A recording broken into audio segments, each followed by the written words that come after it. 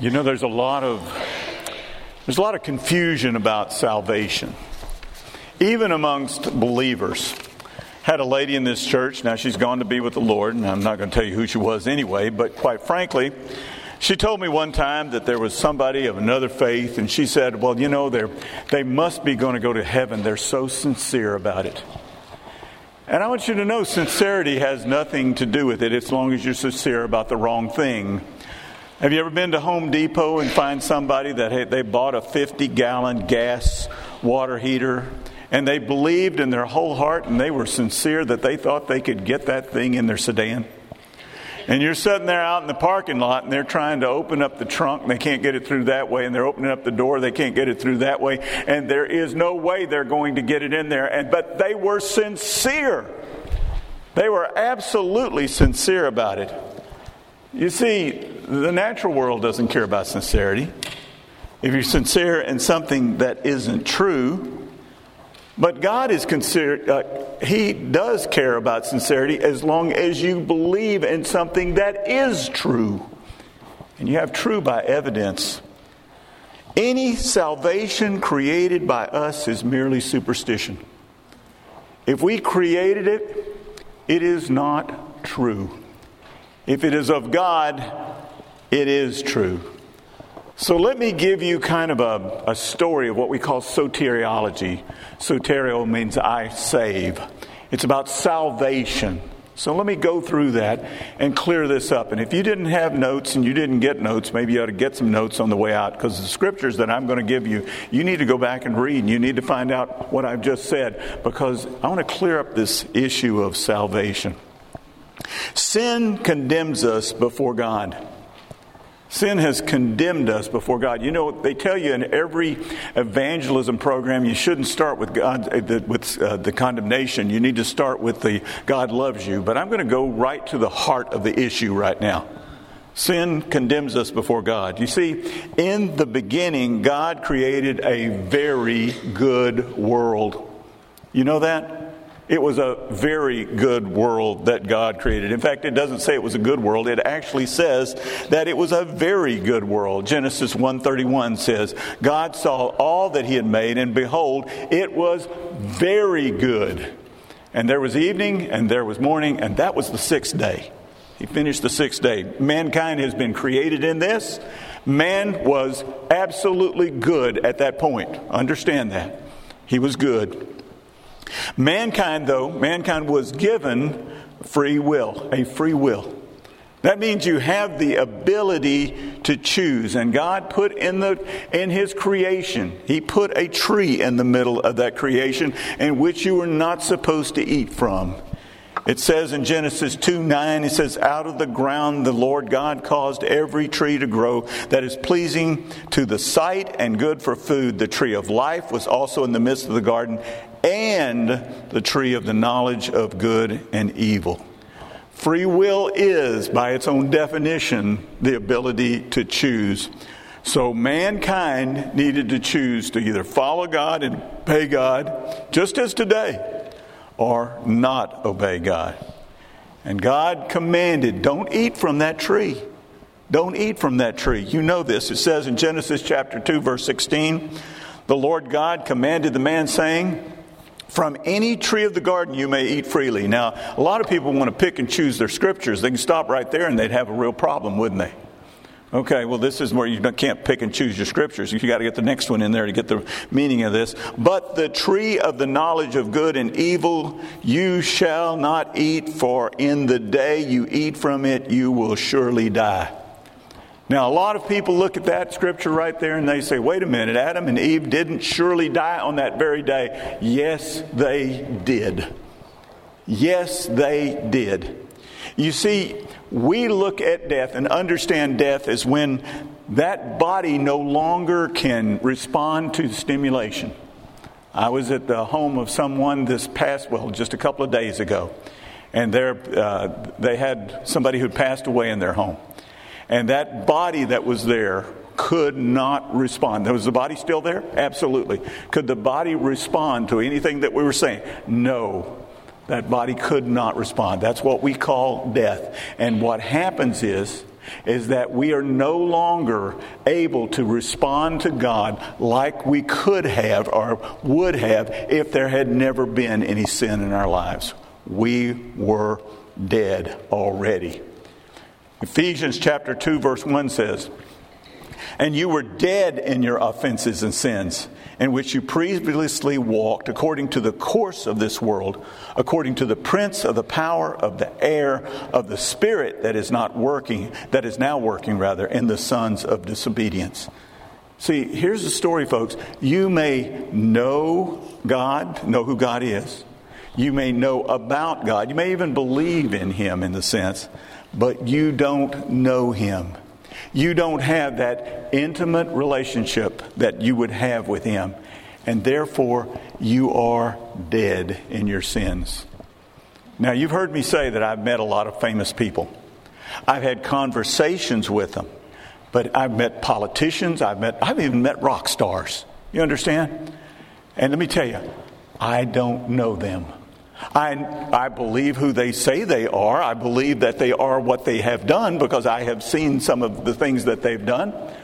But I don't know them. And what's that mean? That means if I call them up, they're not going to call me back. Do you understand what I'm saying? I had a friend of mine who accidentally, he's a songwriter, and he accidentally published all of the phone numbers of all of these famous people one time. And I wanted to say, "Oh, Greg, I bet you're sorry about this one." And all your friends are too. So I could have gotten the numbers. But you know what? None of them were going to call me back just because I had their number. You see, that's what dead means. You see, God separated Himself from us. He separated Himself from us because He loves us. For sin cannot exist in God's intimate presence, and that's what we're seeking. You see, in Habakkuk chapter 13a, it says, talking about God, it says, "Your eyes are too pure to look at evil, and you cannot look on harm favorably." And so what has happened, God has pulled away from us. And see, therefore sinners have an estrangement from God. We are separated from God. But you see, God was present. I mean, understand that. God is present, but His favorable, intimate presence is not with those who have no relationship with Him. He is there, but to them, because they cannot respond, He is not there. If He did, and He were to come into the life of an individual that was, still in their sins, and He came in fully with who He is, it would just, His blinding glory would wipe them out. Isaiah chapter 6, verse 5, Isaiah understood it. Then he said, "Woe is me, for I am ruined, because I am a man of unclean lips, and I live among a people of unclean lips. For my eyes have seen the King, the Lord of armies." What he's saying here is that I'm in the very throne room of God. I don't belong here because I know where I am. I'm going to be wiped out any second. I'm going to have His blinding glory take me away. And then an angel goes and takes a coal from the altar and cleanses him so he can stay in that presence. Let me explain to you this way. This here is called a prayer shawl. It's a Hebrew prayer shawl. I got it in Israel several years ago. I got to get it turned around the right direction. Jesus would have worn something like this. And He would have put it over His shoulders. Let's see if I can get it on. And He would have worn it like this. There's a lady who's been bleeding for 12 years. She says, "You know what? If I can touch the hem of His garment, I will be cleansed of my bleeding." For the 12 years she's been bleeding. So this is how the story, I can get this straight. Can't seem to get it straight here. But He would have worn it over His shoulders. And the hem of the garment is this little part right here. It's called the tzitzit. It's not a great name, I think, but tzitzit. It's not exactly the way Jesus would have worn one, but it's what they sell in Israel now. There's something missing, and I'll talk to you about that someday, maybe. She said, if I come along and if I can touch his prayer shawl, the most holy thing on him, what must she believe? Well, let me tell you what they understood. The woman who was bleeding was unclean. If she touched a holy man, he would become unclean because she was unclean because of her bleeding. So here's the story. She must believe that he is God. Do you understand what I'm trying to say here? Because she believes if she touches this, she is going to be healed. In other words, he is going to either be made unclean, which he cannot be, or she is going to have to be made clean. That's the only way it would go. What I'm trying to say to you is this. If people could come into the presence of God in their unholiness, then it would wipe them out because they have no place there. There is no place for them in this. So God has stepped back in order to protect the people. You understand why God has put an estrangement there? And we are dead until something comes along that makes us different. For we have all sinned. We have all sinned. There's not a person in this room, not a person that you're going to meet today. There is not anyone who has not sinned. Romans 3:23 says, for all have sinned and fall short of the glory of God. Now, we were created in the image of God. Understand that. And those character traits that are of God are indelibly placed within all of us, whether we're saved or we're not saved. But sin is a deviation from those character traits. Understand it this way. In the Trinity, Father, Son, and Holy Spirit, they're all in complete agreement. But when it comes for us and there's sin in our lives, that's not an agreement with God. That's a disagreement with God. It is disobedience. Sin spread from the first sin to infect all.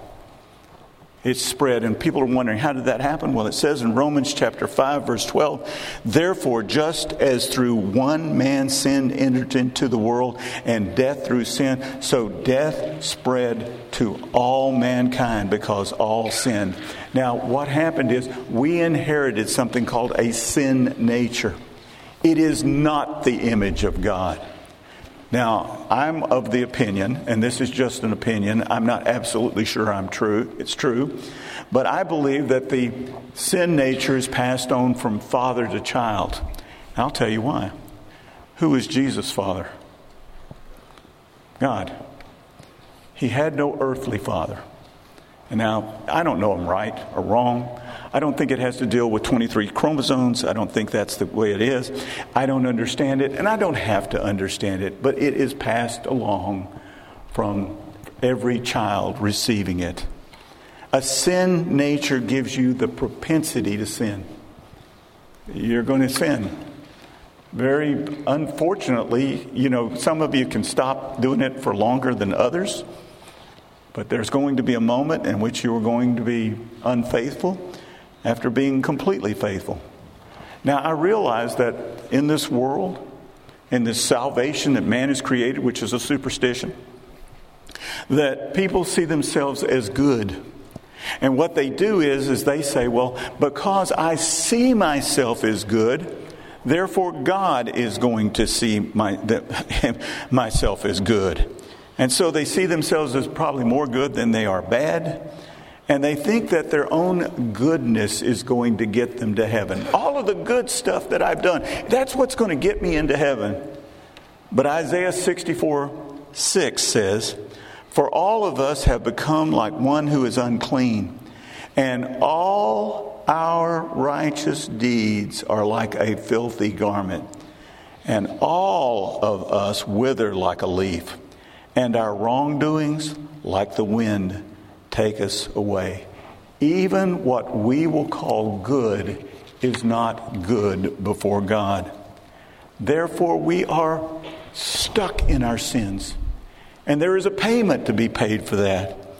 Romans 6:23 says, for the wages of sin is death, But the free gift of God is eternal life in Christ Jesus our Lord. That means we have earned death. And there is by no other means, there's no means that we have on ourselves that we can be able to get rid of the things that we have done. And therefore, there's no way that we can redeem ourselves. Let me tell you something that people don't grasp. Salvation is not about living longer. It's not about you living longer. I've heard people say, well, if you don't trust in Jesus, then when you die, you die. That's not what the Scripture says. The Scripture says this. Jesus was speaking in John chapter 5:28. Do not marvel at this, for an hour is coming in which all who are in the tombs will hear his voice, and will come forth, those who did the good deeds to a resurrection of life, and those who committed evil deeds to a resurrection of judgment. It says here that only those who did the good deeds will be going for the resurrection. But what did I just tell you? What did I tell you? I told you that there is no good deeds that we can do. Understand it this way. Let's say, for example, you've been out in your pig farm and you've been working. I don't know if you've ever worked on a pig farm. I've worked on a pig farm. I've never been able to work in a pigsty and not get a lot of pig on me, or you know what I'm talking about. It's nasty. But then what you want to do is you want to do something good, and you want to do something good for God. So what you do is you go and you have no means to clean your hands, and you have no means to clean up, but you want to go and present a meal to God, and you make this incredibly what you think is a great meal, and you've got the nastiest hands you've ever seen, and you've got it in the meal. And you think you can offer it to God. You can't do it. There's no good deeds that you can do. No good deeds. So it seems that we would be stuck in this situation if it wasn't for God. For God loves His creation. You realize this, folks. God loves you. God absolutely loves you. God purely loves you. I don't know how to say it any other way. This is who God is. John 3:16, you know well. For God so loved the world that He gave His only Son, that everyone who believes in Him shall not perish, but have eternal life. See, God has more than just the desire to redeem mankind. He has the ability to do so. When it says that the wages of sin is death, it doesn't mean that we will die someday. I've already said that. We are already dead to God. And we're already dead in our sins. Yes, this is what the situation is. And therefore, there's a price that we need to pay, and the price is death. But guess what? We're already dead. We're already dead. You see, here's something you need to know, that if somebody is dead, you can't kill them. I don't know if you knew that.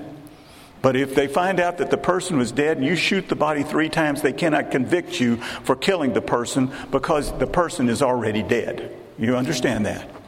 So what do you need? You need somebody who is alive that is going to die for you, don't you? And who is the only person who is truly alive, who did not have that sin nature, who did not have that death upon him? It is Jesus Christ. And it is only Jesus Christ who's done this. This alive person must pay the price for our salvation. And He is the only one alive who can pay this price. When Thomas said to Him, "We don't know the way, Lord," Jesus said to him in John 14:6, "I am the way and the truth and the life, and no one comes to the Father except through me." So Jesus came to give us the way, the truth, and the life. And He is the only way because He is the only one who could do so. So Jesus paid the price that we could not pay. And if we were even inclined to do so, we couldn't pay the price. God did it when we were still sinners. It says, Romans 5:8, but God demonstrates His own love toward us, and that while we were yet sinners, Christ died for us. See, we have made ourselves the master of our fates. We've made ourselves the master of our own salvation, and that has doomed us. We thought that if we are going to be good, we need to be good so that God will take care of us and God will carry us into heaven. And so we are like Sisyphus, who will roll a rock to the top of a hill only to see it roll back down. And we feel that we are damned if we don't try, and we're damned if we do try, because that's where we are in all of this. So God has only one requirement for us to receive His salvation. We must believe in Him.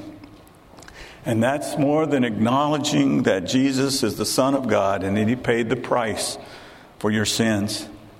It's a lot more than simply being baptized. A believer identifies with Jesus. That word is so important to us, that we identify. Not that we simply, I know who He is. Not that I believe who He is. But I identify with who He is. That's why Paul would write in Galatians 2:20, I have been crucified with Christ. Now, was Paul on the cross with Christ? The answer is no. But what's he doing? He's identified here. I have been crucified with Christ. It is no longer I who live, but Christ lives in me. And the life that I now live, the life which I now live in the flesh, I live by faith in the Son of God who loved me and gave Himself up for me. The union of this can be understood when someone looks at a marriage. A couple will come to me and they'll tell me, I want to be married. I got that. And you know what they did first? They repented from dating anyone else. If they don't get that one in, their marriage will not last. You have repentance that follows it. And then what we do is they make that commitment to each other, and we have a wedding ceremony, and they are married. Now, I hope you can see the parallel in salvation. Person comes forward and they say, I know Jesus, or I want to know Jesus, and they make that commitment to Him. And then we recognize that commitment. It doesn't make the commitment. The commitment comes when they made that decision. We recognize that in a ceremony. We call it baptism, is what we do. And then we understood. They repented of their sins, just like the person repented of dating with anybody else. They repented of their sins. And then if you're in a marriage couple, you identify with each other. What do you say? We bought a house. You don't say, you bought a house. She bought a house. He bought a house. We say, we bought a house. We say, we bought a car. We say, we had children. Do you understand what I'm saying to you? That's how you do it. You say it. And when you identify with Christ, you say, I have been crucified with Christ, and it is no longer I who live, but Christ who lives in me. And the life that I now live in the flesh, I live by faith in the Son of God who loved me and gave Himself up for me. That's what we say.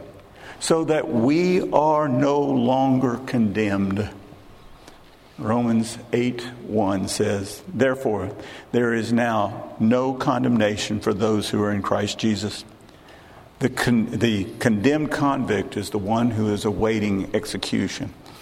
A condemned person before God awaits eternal exclusion.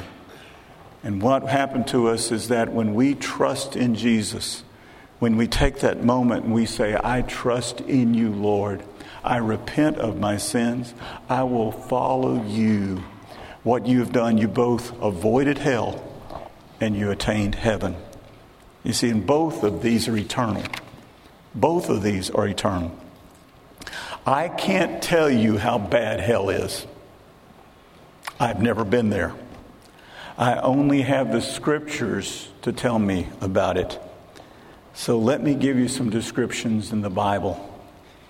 It is an unquenchable fire. See that? It says that in the scripture. Mark 9:43.